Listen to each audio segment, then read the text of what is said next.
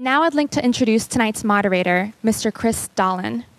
Chris Dolan is a writer who has worked on games including Mark of the Ninja and Carmen Sandiego for Facebook, and has written for magazines including Variety, Pitchfork, and the Onion AV Club. Please give a very warm welcome to Chris Dolan. Hey, how's it going? Cool. Well, thank you so much for coming out tonight. I'm sure many of you are interested in video games in some capacity. We're here to talk about games and learning, but not just games in an educational context, but sort of getting into like how do games help us learn? What is there about games that is involved in learning? What are they doing to our minds as we play them? And we have a wonderful panel here to speak to that.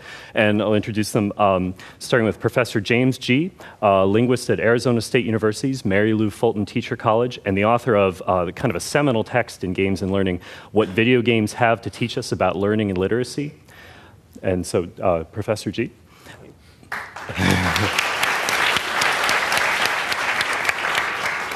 We have Professor Kaivari Subramaniam, who's a professor of psychology at California State University, LA, and associate director of the Children's Digital Media Center at Los Angeles at UCLA and CSULA.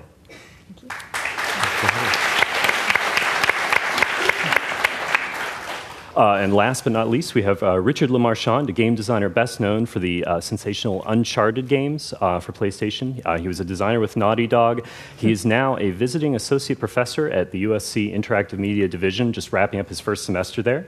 And so, warm welcome to Richard.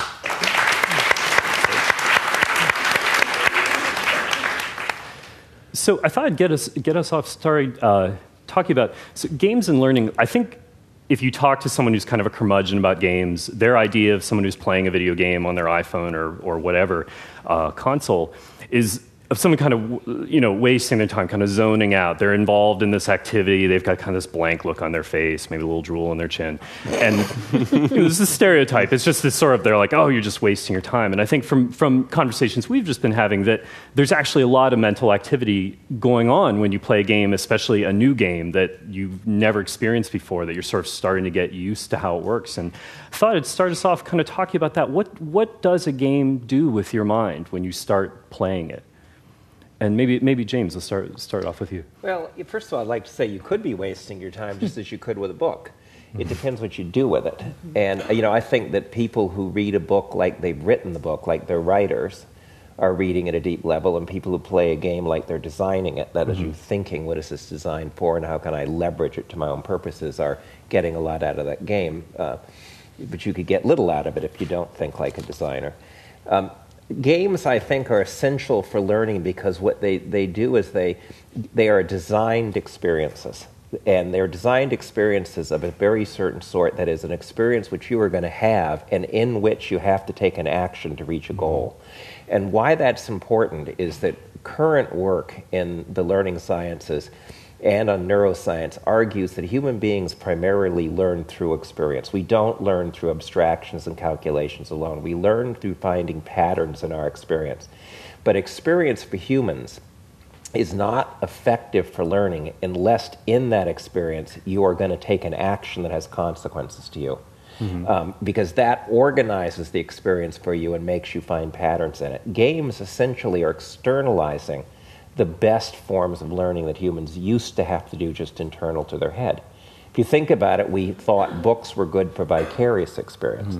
But in fact, games are vicarious experience that are organized around problem solving and action taking, which is where humans are at their best for learning. And Kaivari, you've done research on like even specific skills you've seen people like gain with. I wonder if you could give us a couple examples. Like you've looked into spatial reasoning for one. That's right.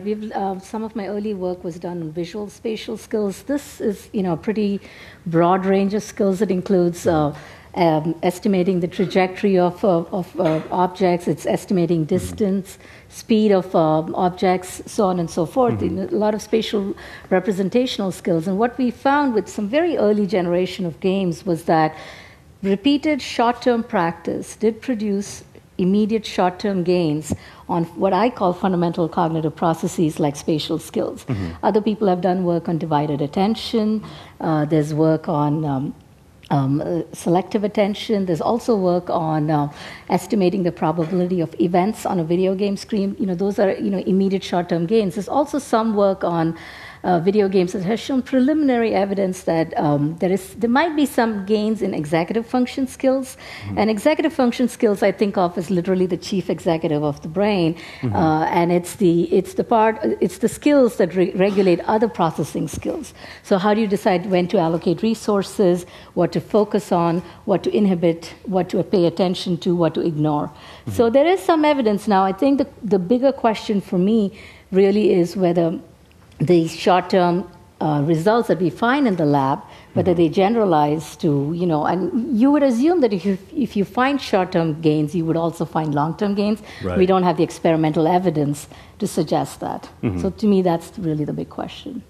But you're clearly seeing, the brain, at least in that session, it's expanding. And I mean, we were talking about this, like, the game designer Raf Koster had the theory of fun, and that what is fun is that you're learning, that you're being challenged, that your brain is working. And I was interested in something you were talking about with attention in games, and about what holds your attention in something like that, the gameplay, these systems, or what kind of pull you in. I wonder if you could speak to that. Yeah, I mean, that's something, this subject of attention, which is a specialty of yours, is something that I got interested in recently when I was trying to understand how games draw us into their systems that we can then begin to learn about and explore. I mean, game designers often think of the player as a kind of scientist, I think, exploring the world, forming hypotheses, conducting experiments through the actions that they take in the game world to either confirm or deny those hypotheses, and then extending their theories further.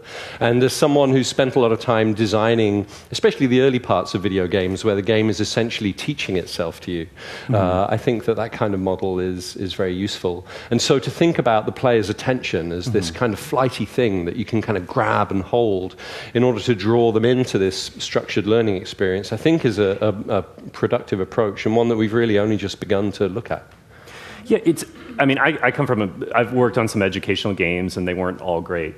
And I know we all have memories of these like math blaster type things. It's sort of like that the game is just the sugar coating over the lesson that they're really trying to get you to learn.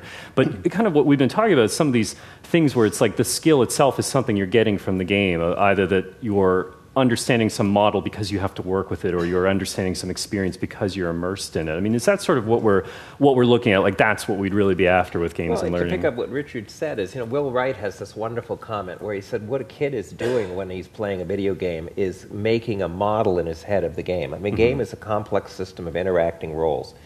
A good player is trying to build a model of that system in their head so they can leverage it for their own purposes, even to get emergent results out of it. Now, that type of model building is the fundamental to science. The science and really all knowledge building is fundamentally about building models. And so, again, that's why I stress that if you're thinking like a designer as you play, means that you are thinking, what can I do with the interaction of these roles? And game designers can make that very, very deep. To follow up on something Richard said, the whole idea of, game designers think of the players as having a hypothesis like the scientists. It just struck me, it's very interesting because in most child development and education and psychology, developmental psychology, we talk about Piaget's theory, and for him, the child was a little scientist experimenting on the world. So if you look at fundamental theories of how you develop knowledge, the goal is the child is an active learner, and through his or her experimentation builds his knowledge. So found that very interesting that you said that. It's funny, in these kinds of design talks, I often find that we can move from discussing the player of a video game to just talking about a human being. Right. And it's one of the things that makes me so excited about video games, as this burgeoning art form, which has at its core system dynamics. We were talking the other day about what is the fundamental skill at the heart of video games, and I really do believe that it's systems design.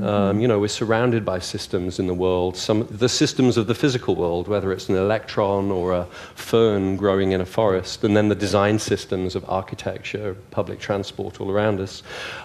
Because of this essential systemic character of games, I think they offer us a lot of unique opportunities for modeling the world in the way that you described, Jim. People have argued that they can be particularly good for so-called 21st century skills, of which complex system thinking is one, thinking of how complex systems interact interact with each other and how variables interact within them is a core 21st century skill. So is innovation, so is the ability to think like a designer, and certainly so is collaboration. And of course, games have become a really essential part of collaboration.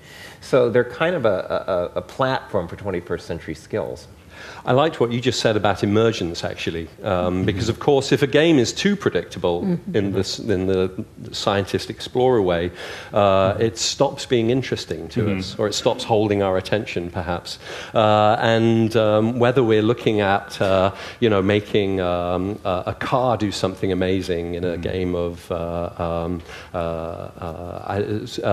Halo, for instance, to do a big flip off the cliff and jump out mid-flight and have something spectacular happen. That's a kind of unpredictable emergent phenomenon of the kind that players love the most. But of course, often emergent phenomena in the real world is disastrous in some sense. So again, games might be really great ways for us to explore the world around us in both its predictability and its unpredictability.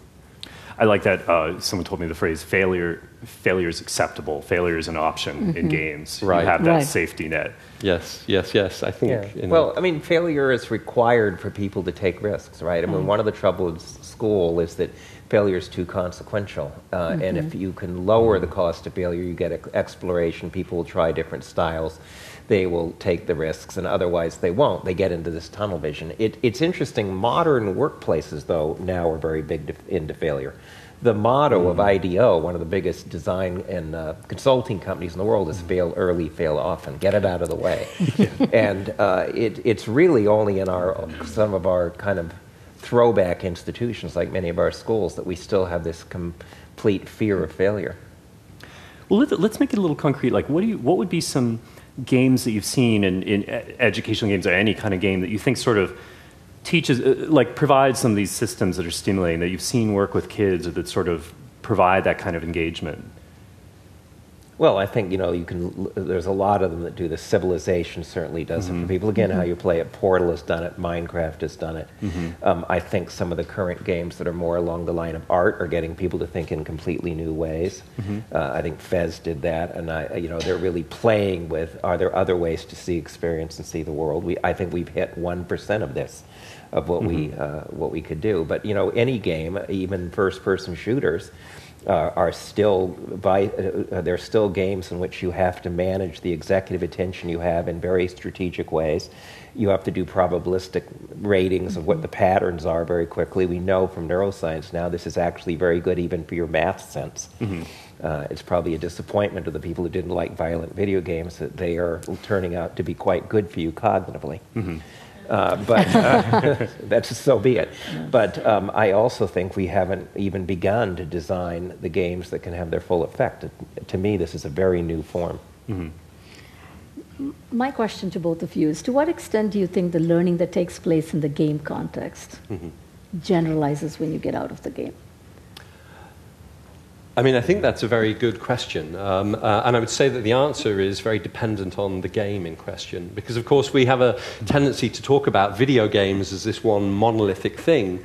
But that's like saying, that books are just one thing, where you have everything from the Encyclopedia Britannica to a collection of E. Cummings poems. So I think it would depend on the game. I mean, a couple of games that popped into my head in answer to your question, Chris, about what kinds of things can we learn from games. I was lucky enough at a recent game design conference at NYU in New York, at the Game Center there, to be able to see a presentation by the lead game designer of the new SimCity game. And SimCity, the game originally designed by Will Wright, is this wonderful kind of city building simulation game where you can do all kinds of interesting experiments, and they're hard at work on the latest iteration of this game, which will, I think, have all our favorite elements of the old game, but is doing some very interesting new things with software agents, these little semi-autonomous people in cars and resources that will move around the city. And evidently they're going to show you, for everything you build, the model that was under it, so that you can actually manipulate the representations, which is, we know if they keep this as a feature, as a great feature of learning. If you show somebody a representation and show what's happening, and you can change one and see immediately what happens in the other, this is very facilitatory for learning abstract concepts, and so that could be a real a real opener. I think in this transfer question, though, I mean, there has been some of the neuroscience work is showing some relatively long-term transfer in some of the mental skills. But I think there's a deeper sense of transfer, but we don't see it all the time because games are not just software. Any good game has a community built around it of people who take that game further. They critique it. They, think of World of Warcraft. I mean, you have people theory crafting, you have people modding, you have people critiquing. You have the world's most complicated customer complaint letters, right? Sent in by the players, statistical models of the game, and take that. You screwed my shaman. But you could have published it in a psych journal. And so the game is both the game, the software, and then this what people have called the meta game around it. And I think both educational game designers, but even entertainment game designers, beginning to realize you are designing an experience in the software, but you're also designing the opportunity for a community of people to begin to get new skills, some of which do not happen in the game. They happen in the theory crafting, or they happen in the Minecraft discussions. So you have transfer there in the sense of people legitimately changing their identity, developing new interests. That is a very deep thing, and probably very facilitatory, again, for 21st century skills and abilities. One question. So by transfer, we're talking about transferring the skills you have in a game to your school experience, to the tests you have to take, or even just transfer to life, transfer to any offline context outside the game. Okay. And I'd be remiss if I didn't jump in and blow Naughty Dog's horn a little bit. Naughty Dog is the name of the studio that I worked for 8 years until I left to join USC, which makes the Uncharted series of games. And at Naughty Dog, we had this concept of the Google test that we wanted the Uncharted games to be able to pass. So the Uncharted games are kind of contemporary versions of pulp adventure for a modern video game audience, drawing on the works of Robert Louis Stevenson, the adventures of Doc Savage, and all of those great 30s and 40s B-feature serials and adventure movies. And every one of these games has at the heart of its story a true-to-life historical mystery that we wanted people to be able to Google and learn more about, because we'd always had this idea that if we could provoke people's curiosity about history, about geography, human culture, then we'd be making possible some kind of transference, at least from our game to people's lives outside of it.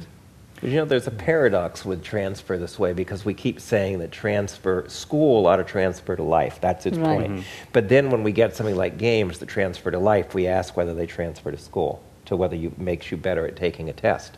But the fact of the matter is they should be out there making you better at manipulating the complex world we live in, not getting better at a skill and drill test. Right. One thing that reminds me of what you were saying with the Google test, something that interests me about when we talk about these systems and models, they're really provocative, and you can do a lot with that, and you can especially teach. There's some games like the game Space Chem is excellent for teaching programmers because it models parallel computing or parallel processing. It models these skills and gives you these insanely complicated problems to solve that are actually really fascinating, and you feel really good when you finish one. It's such an amazing game. It's such an amazing game. But you always think of these models as being these kind of contained systems. I think like the Civilization series is a good example that it'll teach you a lot about life, but whenever life gets in the way of the gameplay wins. So I'll have a game where Gandhi and Bismarck are fighting together, and that's against Caesar. And that's okay, and they all have horses, and it's all, So it interests me that we know that sometimes it's going to be like that, but it interests me the ways that we can kind of bring in some of the messiness of real life into these situations. But that could be a good thing. Kurt Squire at the University of Wisconsin did a lot of work using Civilization to teach history. And people would say, well, history is about what happened. That's not true. History is about explaining what happened. And one of the best ways to explain what happened is to figure out how it could have happened differently. His initial group of kids, which were relatively poor kids in a community center, all wanted to play Native Americans, and they weren't very interested in history in the beginning, but they all knew their Native Americans would get colonized by the Spanish and didn't want that to happen to their kids. So they went and, for the first time, picked up their history book and used it as a cheat sheet to find out when this would happen, and then asked themselves what would stop it. And there's a couple of things that would don't kill off the megafauna, because then you would have had a horse, and get technology going earlier. And that's history. That's history as a discipline. So it's fine they all have horses. Too bad the Indians didn't. Right. You were right. History, as a history major myself, history only gets interesting when you actually look at the questions that haven't been answered. But a lot of kids don't necessarily know to ask questions. Right. So if you can get them thinking that way. Some of the, we're talking about this. One thing I'm interested in is like the identification too. The fact that like a game might give you a chance for, and I know this is a tricky thing. We've talked about how this is tricky, but give you a different experience, put you in someone's shoes, and there are limits on it. But one example recently was Merit Kappas, who's a teacher, has a sociology class, and she brought in the game Dysphoria as one of her texts. And this is a game by the transgender game designer Anna Anthropy, who also wrote an amazing book. If you have any interest at all in games, go read it. It's Rise of the Video Game Zinesters. It's a fantastic book. It's such a good read. I recommend it to everyone. Yeah, so she made a game about being a transgender woman and about her experience and sort of part of her transition 6 months in her life.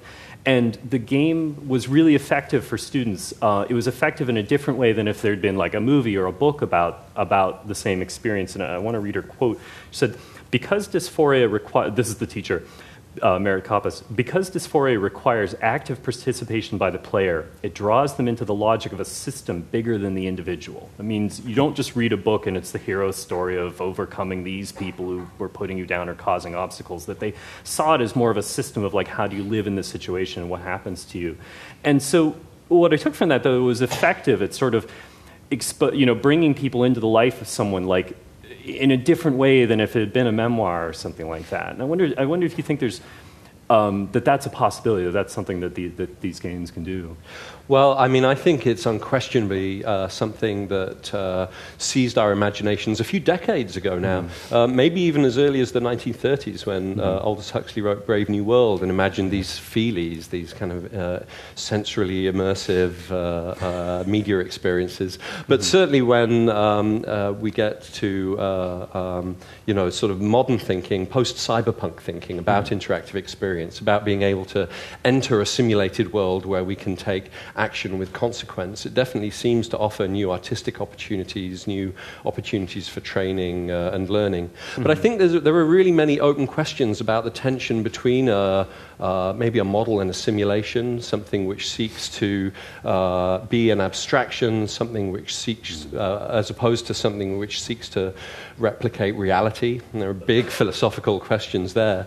But I wholeheartedly agree with you. I mean, I think that even the relatively simple mini-games that Anna Anthropy uses in Dysphoria are tremendously powerful for giving us a sense of the complex set of thoughts and feelings that she has around that subject matter, which are very hard to convey in words.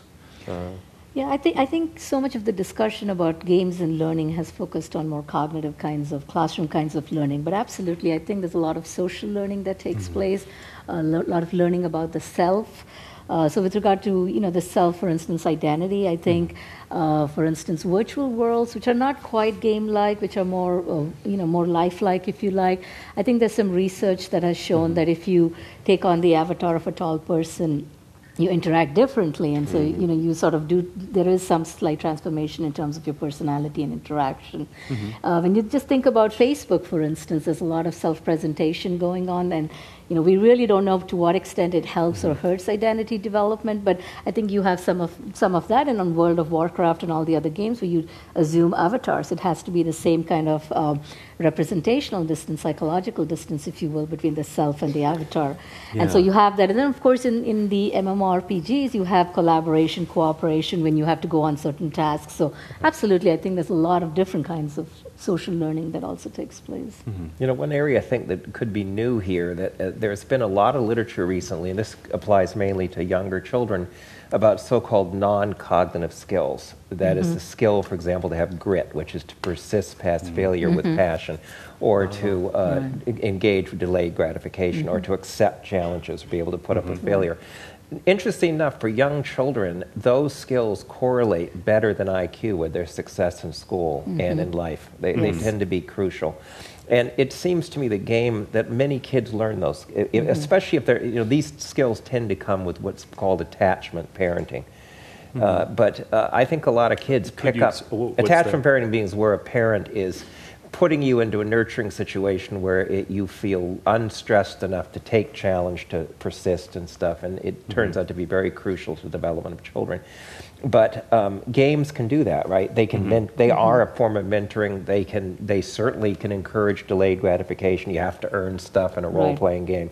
You have to persist past failure. They do generate passion. So I think we're going to see in the future that this could be a really good thing for games, to be a way to develop not only problem-solving skills but non-cognitive skills that could change people's outcomes. Yeah, no, go ahead. Oh, no, please. No, I moved on to something else, man. Well, hit me. What were you thinking? No, I don't. Honestly, Chris, I don't know that I had a coherent thought. I'm scared to say it out right loud. now. I'm so sorry. That's when I was growing up. Like our educational games were single player because we were on Apple IIcs. This is going back a ways, and they were those single player things. And again, you think of the Math Blast or the Drill and Kill, which I think are but.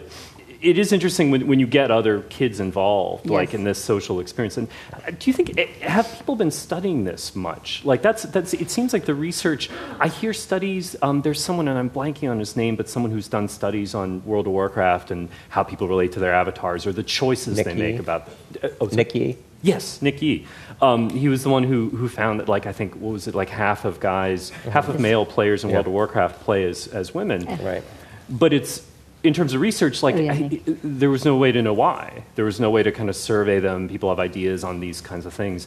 Do you think there is research on that, or that there can be more research? How there is a body of new but growing research on how games are social to kids, even when they're single player. Yeah. Yes. Kids are passing the controller around. They're sharing strategy. They're doing stuff.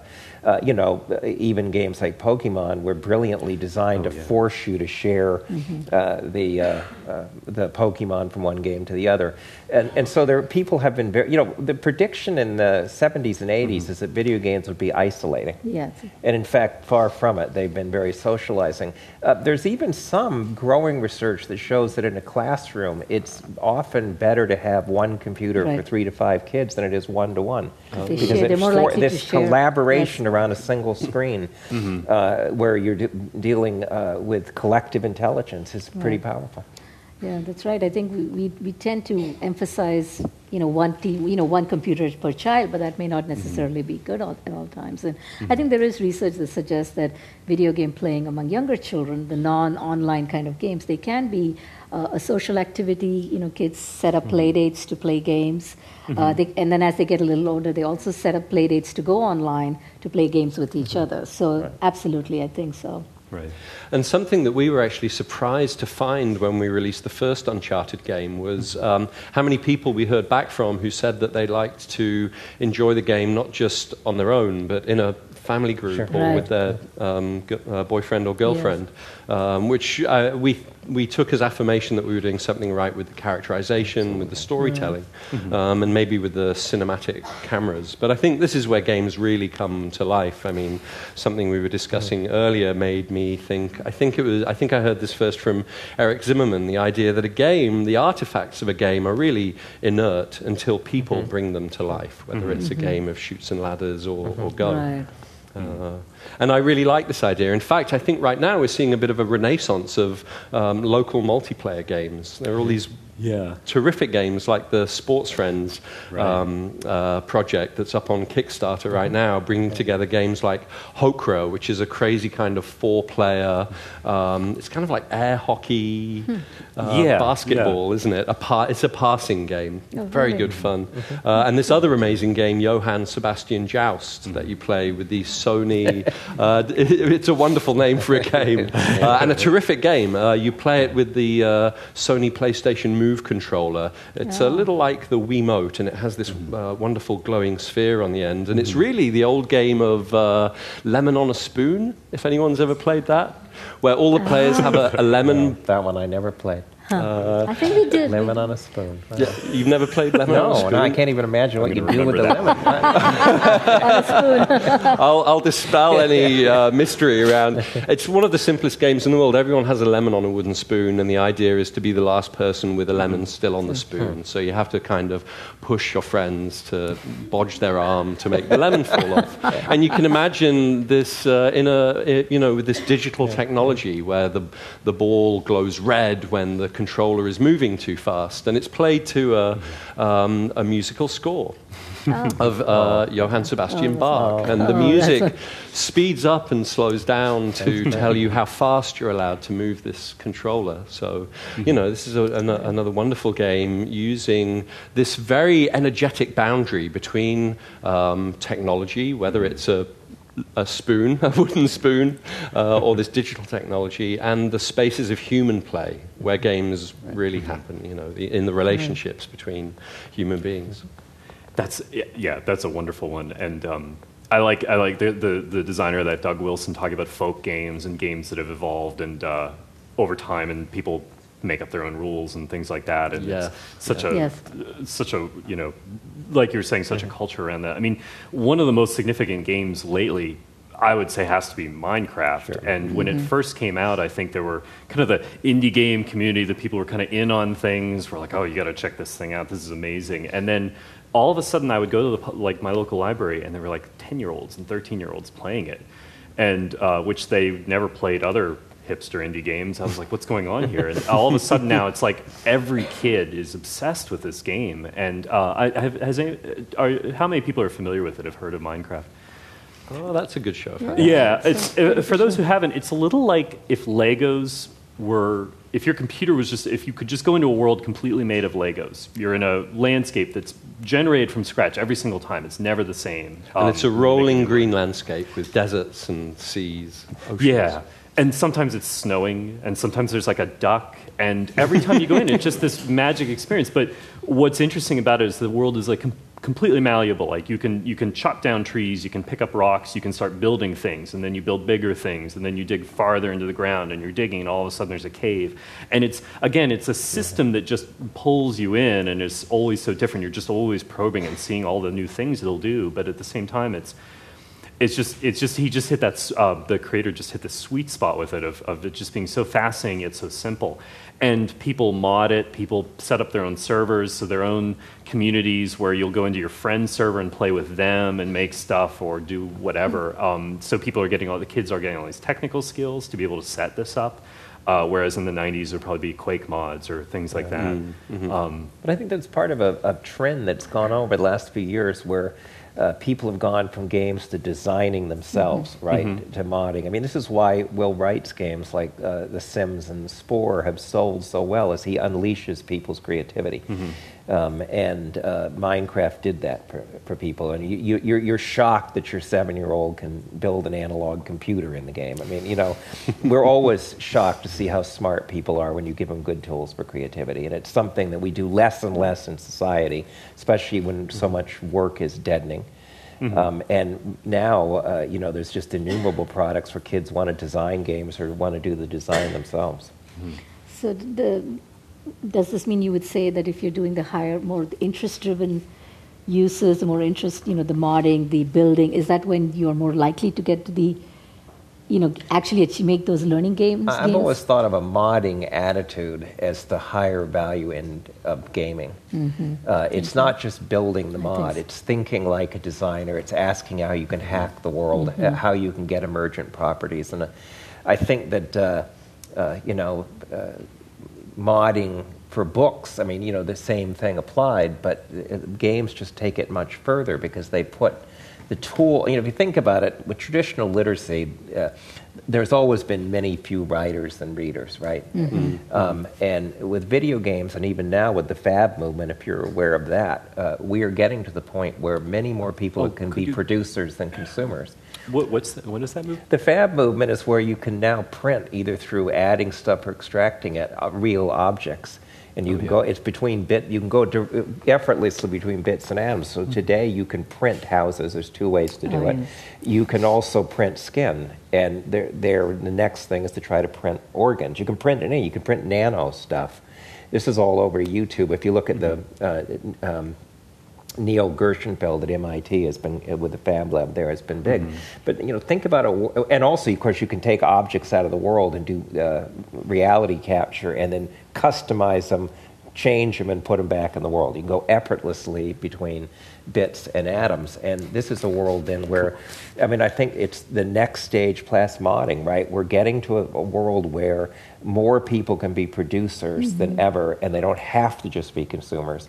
And that really, I think, is a revolutionary change in a society where most people are told to just be spectators or to work at Walmart or do stuff. And then you can go home and you can print your liver. So, I'd still rather buy my liver, but I understand. Right. But I love that modding has come up because, of course, many great game designers started their lives making mods for their favorite game. And increasingly, games are including, a level design tool which is oriented towards the skills that players have. We see some amazing work. Little Big Planet is a terrific game for the PlayStation 3. This is the essential characteristic of the game. It's not so much a game to play; it's a game in which you make games. Yeah, and Sony especially, there's a line of they seem to really be pushing this, and Sound Shapes even, which is a much simpler 2D platform. It's a wonderful game, kind of a music game, really encouraging that sharing levels and encouraging creativity. It kind of gets to something I think you were saying a minute ago that you said something actually a week ago about that it's more like a new paradigm. Like when we're talking about transferring skills, so again, you go to the old drill and kill math blaster model, your whole goal is all right, well, they're going to be taking a math test, so we have to have a game that helps them pass that test. And I think sort of what we're getting at is that maybe the issue is to change the test, to have a different test, a different paradigm. Well, games are, one of the things that educators have become very interested in them is they offer a radically different model of assessment.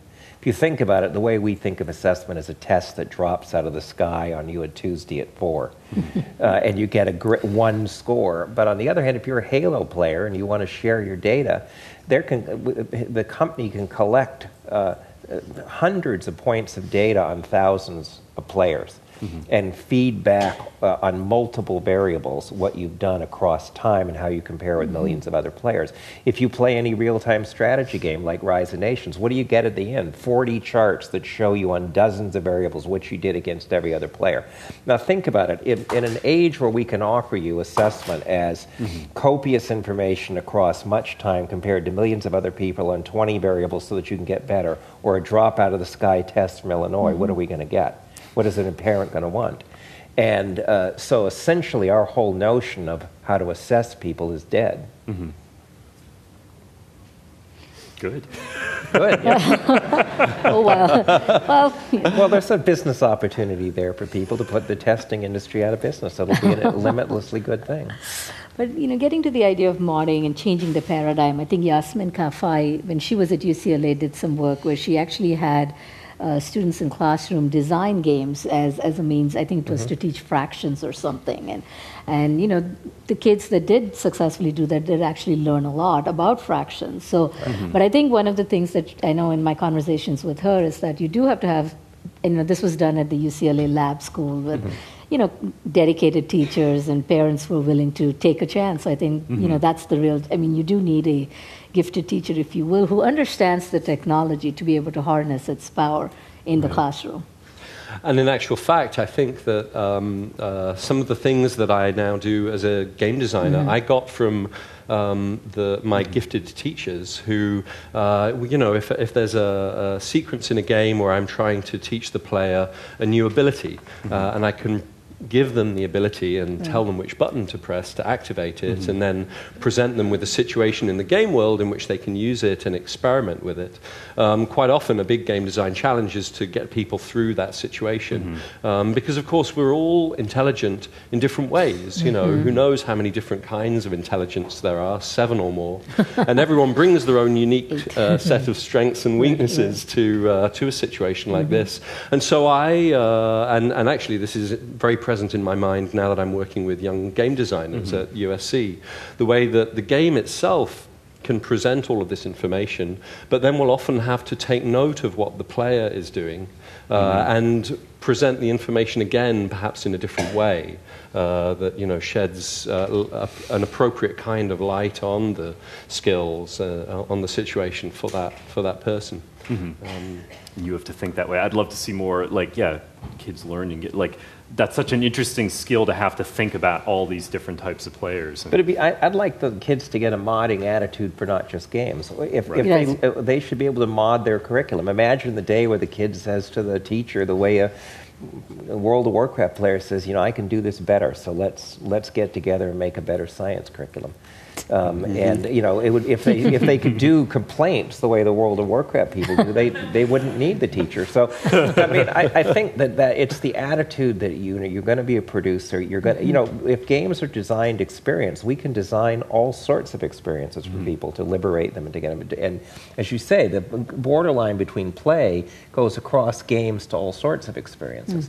And a classroom, I actually think of a teacher and a game designer as very similar. They're both designing experiences that liberate people to learn, and they share principles, and hopefully there will be a lot more crosstalk between these enterprises.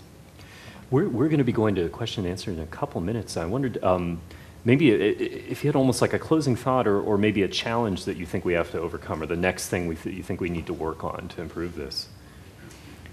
Kaveri first. Well, I think maybe how do we get more kids to be doing some of these higher level modding and higher level playing, to get more kids, if you will, the opportunity to engage in this kind of learning. To me, that would be the big question, because it seems to me there are pockets of youth doing this, and you know, that's very different from how the majority of youth might be playing games. How do you get them to shift to that path would be, for me, the big question.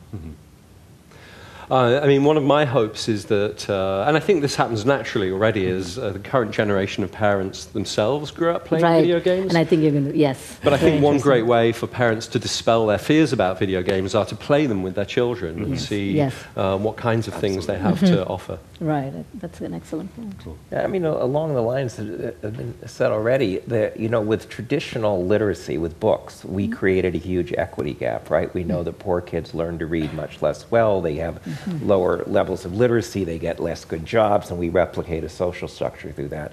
And the real issue is with digital literacies, games are only one of them. Are we going to do that again? We are currently doing it. Higher end modding, we do beginning to know, is restricted more to privileged kids. Right. It doesn't have to be. So now it really becomes a social choice. As we have, are we going to have a school system, for example, that allows really complex thinking to go on for the rich, but skill and drill to go on for the poor? Or are we going to use digital technologies and production stuff like games and fab labs to finally get rid of these equity gaps? And that's a social choice. And you know, our society today has the highest level of inequality it's ever had. And we have, we've virtually eradicated living wages for many jobs. So this issue of how these technologies can give rise to resourcing people's creativity and letting them count in society, I think is a cutting-edge issue for our future. And I think his point about parents having grown up playing games, and I think as we have more teachers who grew up playing games, I think hopefully you'll see a shift in how they incorporate games into their teaching. So I have a 7-year-old, and we always play games together, and it's just an amazing thing, and to see the things that he gets stuck on, or the things he tries to do and experiments with, and it is amazing. But sometimes he's a better influence than me. He has more grit. I'll give up on a really difficult level, and he'll stick with it. But then I sometimes find myself being too rigid. I'm like, no, don't shoot the ceiling. I know. Who wants to just try it? Phil Lelyveld, USC Entertainment Technology Center. So you've got Coursera, Udacity, edX out there all developing but they claim to be interactive learning experiences for online teaching. Can you just comment on whether or not they're using gaming aesthetics in some of their designs? Game designers are masters at creating interfaces that work, right? And so much of the e-learning is just a translation of what we already do. You know, lectures, talking heads and stuff. It amazes me how little it has been deeply revolutionized by what we know about how to make interactive stuff. And I don't know why that is. Maybe he knows why it is. So. Yes, I'm not familiar with those projects, unfortunately, but they sound interesting. I'd like to hear more about them. I work in energy efficiency, and we're trying to do an experiment where we're trying to reach people who do this social gaming. Usually, I guess moms who stay at home and they play these games.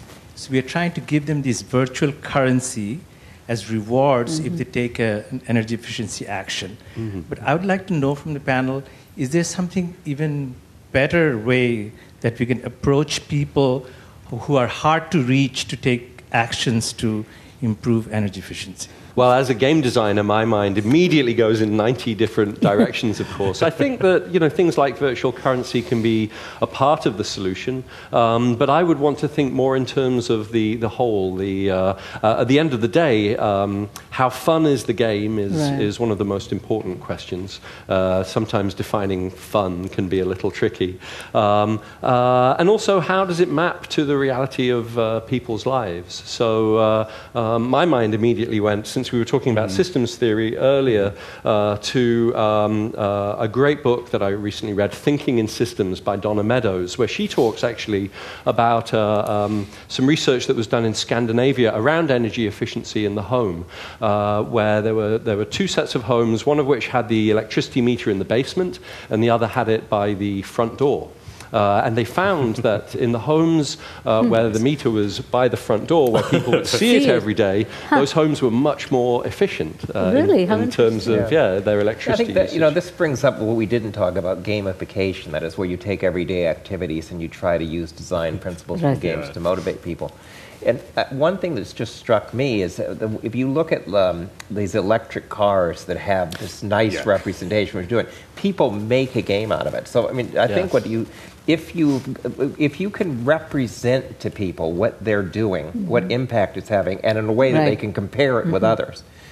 Plus, there is, by the way, literature that if you get them to say they want to be more to write it, to commit to it, they'll do it more. But then I think bringing these representations that can be gamed, it can be a very, very deep part of gamification. So maybe if there was a game as simple as turning the lights off before we go out, that might have an impact on people's lives. As long as you see what it does to the representation. These people, you've seen with these, what are those cars that they have this beautiful representation of all, and people try to outdo each other to see who can get the least gas or the least stuff. Nike has done the same thing. They've if they give giveaways to represent how much you've run and what you've done, and then people begin to play, even game themselves in it. There's something about letting people physically, visually see the impact they're having, especially if they've committed to change, that can be very effective. And also to, I think, compare, again, I think one of you said, comparing with other people in that game world, have a bar or something, You're all competitive, even if it comes to you being energy efficient. Absolutely. Your neighbor's the worst on the block. The shame kicks in. Shame. My blue can is always full. So. At the end of last year and the beginning of this year, there was a lot of media about how corporate brainstorming was inefficient, was fallacious. But when I heard you talk about putting a computer in front of 5 kids to solve a problem, it seems like that actually was brainstorming in effect. But is that because you're able to control the environment in gaming to get the solutions? I mean, I'm trying to figure out the disconnect, why it works with kids, but it doesn't work with The thing adults. about the brainstorming is that some of the rules we assume for it don't work. Like, for example, people will say, there's a common method, no criticism, only make positive remarks. Turns out that doesn't actually work. And to get people to there's a lot of other features. So I think what that literature really showed is it's complicated to get brainstorming to work. You got to do it right, or to get collaboration to work. People won't collaborate just because you put them together. Right. But if the computer is there with a structured task and feedback, and often where people have roles or take on roles, then you can get very powerful results. Although it does turn out that and this is true of workshops, the ability to give and get criticism is crucial. And humans are not good at that until you create a context in which they know how to do it. That's why this rule of be positive and nice, which leads to nothing. Jay Christensen, and I've been a board gamer for at least 30 years. Nice. And so my question is about board games and video games. Want to ask the panel what they think about the impact of board games on video games, followed by the concomitant question that do they see that video games are going to drive out board games? Well, what a wonderful question. As you can tell, I'm excited to answer it. My game designer friends and I are two big board game fans. You know, we play board games from all around the world. Board games are very big in Europe. They're very right, and very many famous German game designers. So, and that we've seen lots of video games recently that are conversions of board games that replicate the little wooden pieces and the cardboard boards and the cards. So I love these games, and we use them, in fact, in the classroom to teach the principles of game design, because it's much quicker often to write some numbers on some blank playing cards and prototype a game that way than it is to write all the complex lines of computer code that we need to do. So yes, I love board games, and I don't think they're going away at all. No. I think that, in fact, we'll probably see wonderful new board games that incorporate clever little bits of digital technology as digital computing kind of goes back beneath the surface of day-to-day life and smart objects. Words with Friends has like a board game version, I think. Does it really? I've just been seeing some ads on TV. Goes both ways. Yeah, games have been made in board. I think there's a renaissance of board games, really. Aaron Vanek. I'm with Seekers Unlimited, and it's a company that we design educational live-action role-playing games for kids. And it's very related to that question. How do you guys feel about role-playing games such as Dungeons & Dragons and some of those other ones, and especially the educational possibilities for that? I think it has a lot of potential, actually, because when you look at virtual world, like Wyville and Club Penguin for kids, I mean, they're pretty constrained, but they certainly seem popular with children, young children. It seems to be giving them opportunities for interaction in a more constrained setting. So I think that would be the big question from a parenting perspective in terms of having it in a constrained situation. But I do think that if you can, I think the only concern I would have is that if you look at adult role-playing games, there's a lot of aggression, player killing, and PKK and all of that. I think if you can somehow figure out a way to control that, but I don't know when you control that if you take away some of the inherent elements of these games, but I do think especially in terms of the collaborate, especially teaching them to collaborate and even compete in a, socially positive way, if you will, towards achieving the common goal. I think they have a lot of potential for children. I wish there would be more, because I think the games that are out there are very constraining. So I think there's a lot of potential there. You mentioned something about gamification, and I wanted to ask you what you think the impact is of mobile apps such as Foursquare, where you can unlock achievements for just completing mundane tasks in the real world. I wanted to ask what you thought about that. Gamification is a real double-edged sword. It is connected in one part to the sort of microfinancing trend, the ability to sort of manipulate people in ways, the workplace. The gamification has been very big in workplaces. And on the one hand, you can see people will say it's going to empower the worker, it's going to make boring work more fun or challenging work more fun. But it also lets the employer surveil the workers better. It can sometimes dupe a worker instead of asking for a raise. You're now having fun. I think that it's one of these things, and it's true of all good technologies. They can be used for evil or bad. Right. So the gamification can be trivial or evil, or it can be very good, and it's very difficult to do it, right? And gamification is a weird combination. It's got game design principles in it, but it also comes from the old principles of how to manipulate people, customer loyalty and stuff. This is not making up. You look at Gabe Zykerman's site, a big gamification guy. He's quite overt that it is the combination of design and manipulation. But that's not bad, but it means that it raises some really profound, interesting ethical questions. I've just got to say on Foursquare that so I've often talked to people about that, like whether it's really a game, because it seems like a game in so many ways, and at the same time, it's sort of missing some essential quality, and I think that's one, the kind of imagination, right? It doesn't have that kind of feeling of a magic circle of that there's some imaginative quality that you're buying into when you're going through this experience. It just is what it is. I went and got my coffee today, ding. And the other is that there really isn't an intrinsic goal to it. I guess sometimes if you're using it for discovery or you're using it to see what your friends are doing, there is that element, but that doesn't seem like that isn't what drives the compulsion. And so that, I used it briefly. I was the mayor of my coffee shop. That was great. Then I kind of got it out of my system, and I think it is because it doesn't have those greater qualities to it. It's just more about the compulsion. I do think it points in an interesting direction, though. I mean, there are certainly lots of games that are experimenting with the locative possibilities of technology. And I think we'll see some interesting work in the next few years. There's already a bunch of good Frank stuff. Lantz, who's a great game designer, had made a gamification called Macon Money for Macon, Georgia, to try to get people, from different races and classes who won't deal with each other anymore, and their downtown space has died. And he has this gamification of a currency that requires collaboration and stuff. And it's really, you can Google it, and it worked very well. And it's a really, really Macon Money from Macon, Georgia, though not like spelled Macon, Georgia. M-A-C-O-N. Yeah, and it's a really good example of a thing that got a public square back, right? What's happened in a lot of America is the public sphere is gone. People don't come across diversity to communicate. We're in our niches and silos. And he did a thing that brought those people together. So that's a very good use of it.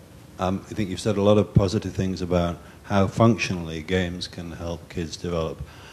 But in the back of my head, I have the question about, given that a lot of what kids are actually playing when they're not playing Civilization or SimCity, they end up doing some pretty horrible things. So what does your research say about how that balances out? Can you clarify what you mean by they're doing pretty... You mean violence? Yes, I mean characters being ripped limb from limb by kids playing a game who may be increasing their cognitive skills, and I've certainly enjoyed playing those games. But I have this concern about that, and I wonder what, from an academic point of view, what the research says about that.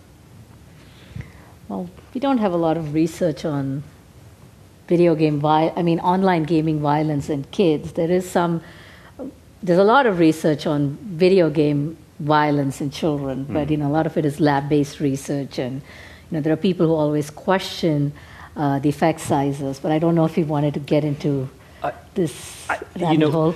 It's an enormous subject, right. And of course it's always a very hot button topic. Right. I mean, I think that I can certainly tell you there's a lot of discussion of the topic in the game development circles, certainly that I travel in, and I think that like any creators of media, we have to balance our artistic integrity with sometimes we might have a commercial desire to appeal to prurient interest of one kind or another. So I think that certainly it's a subject that's worthy of a very great deal of investigation. Right. But I mean, it's small.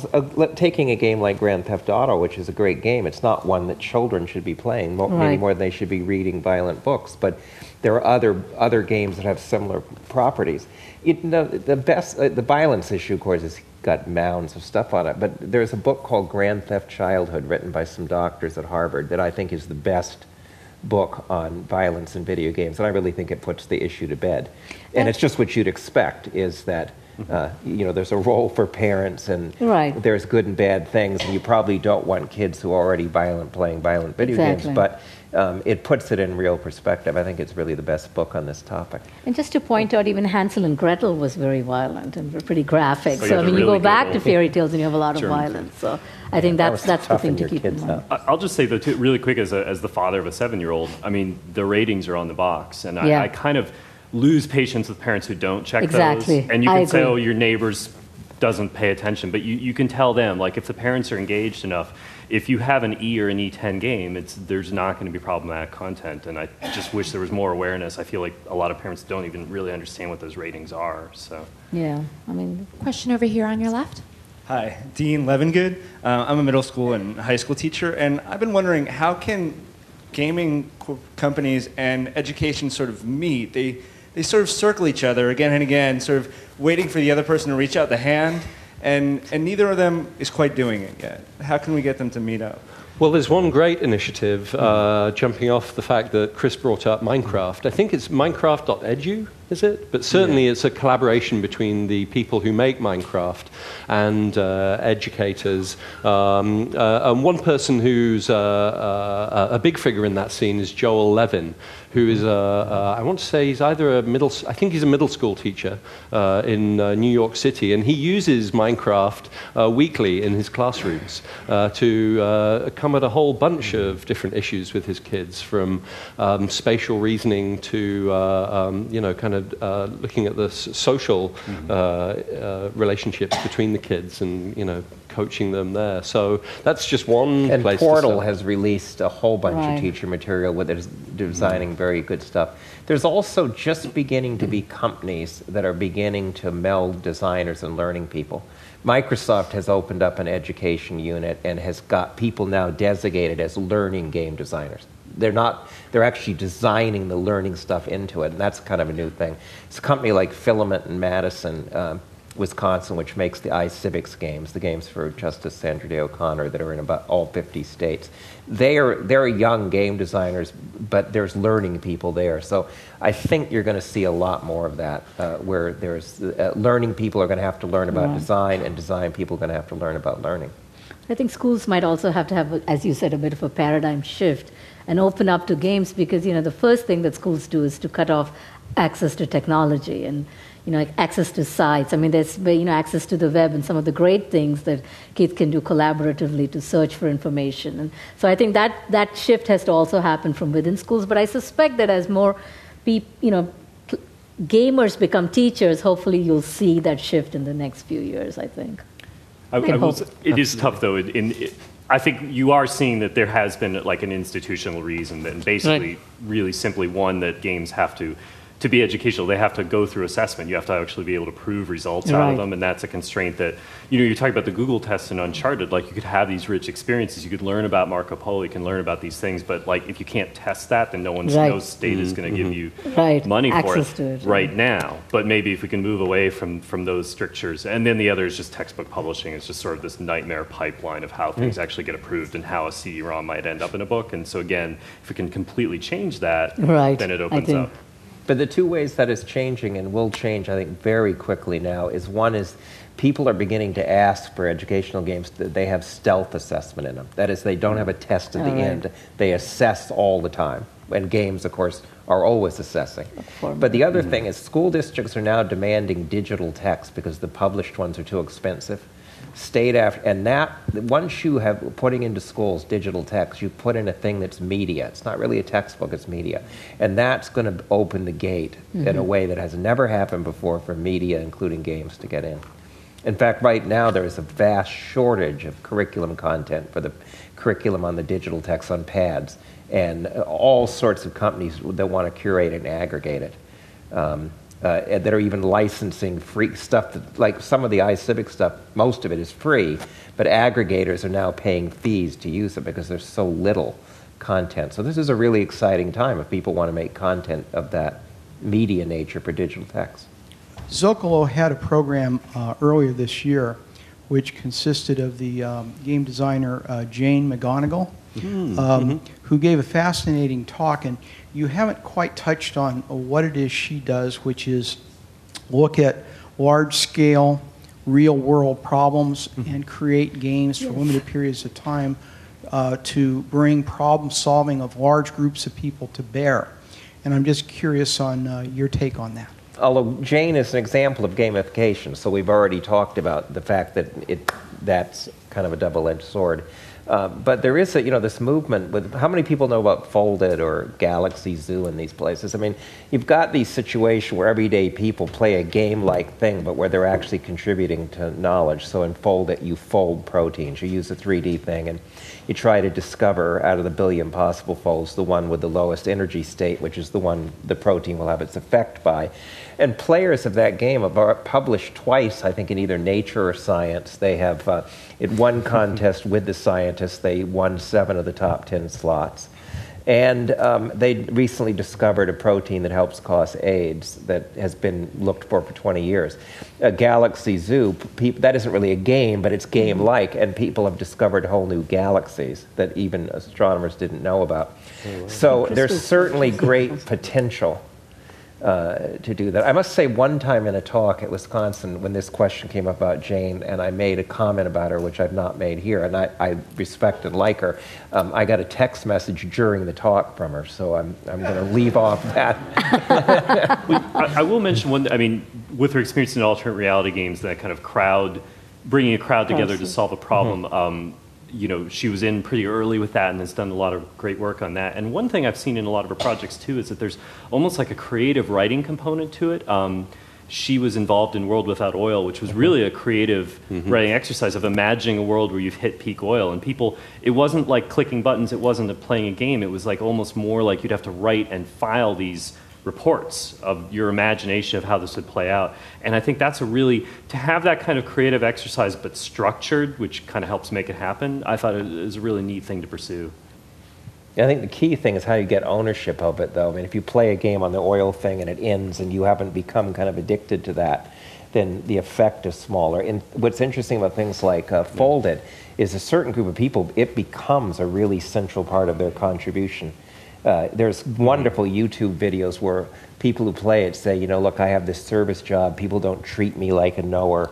I go home and this is my contribution. I can. And I think this is a really important part of the 21st century where people can contribute out of their job and out of school. And schools should train them to do that so everybody's a contributor. Things like Wikipedia represent the same impulse. Collective contribution. The question that I have is around these new initiatives of digital badges or micro-credentialing, which are essentially, in a simple way, ways to formalize recognition for skill development or learning, whatever that might wind up being, for things that happen in informalized context, so whether both digital and analog context. And the hope is that this can provide some instrumental capital to get scholarships or jobs or all sorts of different things beyond a resume or a diploma, because it can show a more fine-grained picture of what someone what they can do.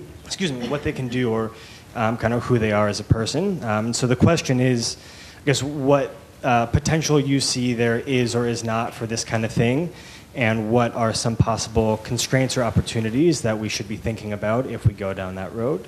The MacArthur Foundation, which has funded a lot of the work in digital media, has gotten through with Mozilla, has funded some of the badge stuff.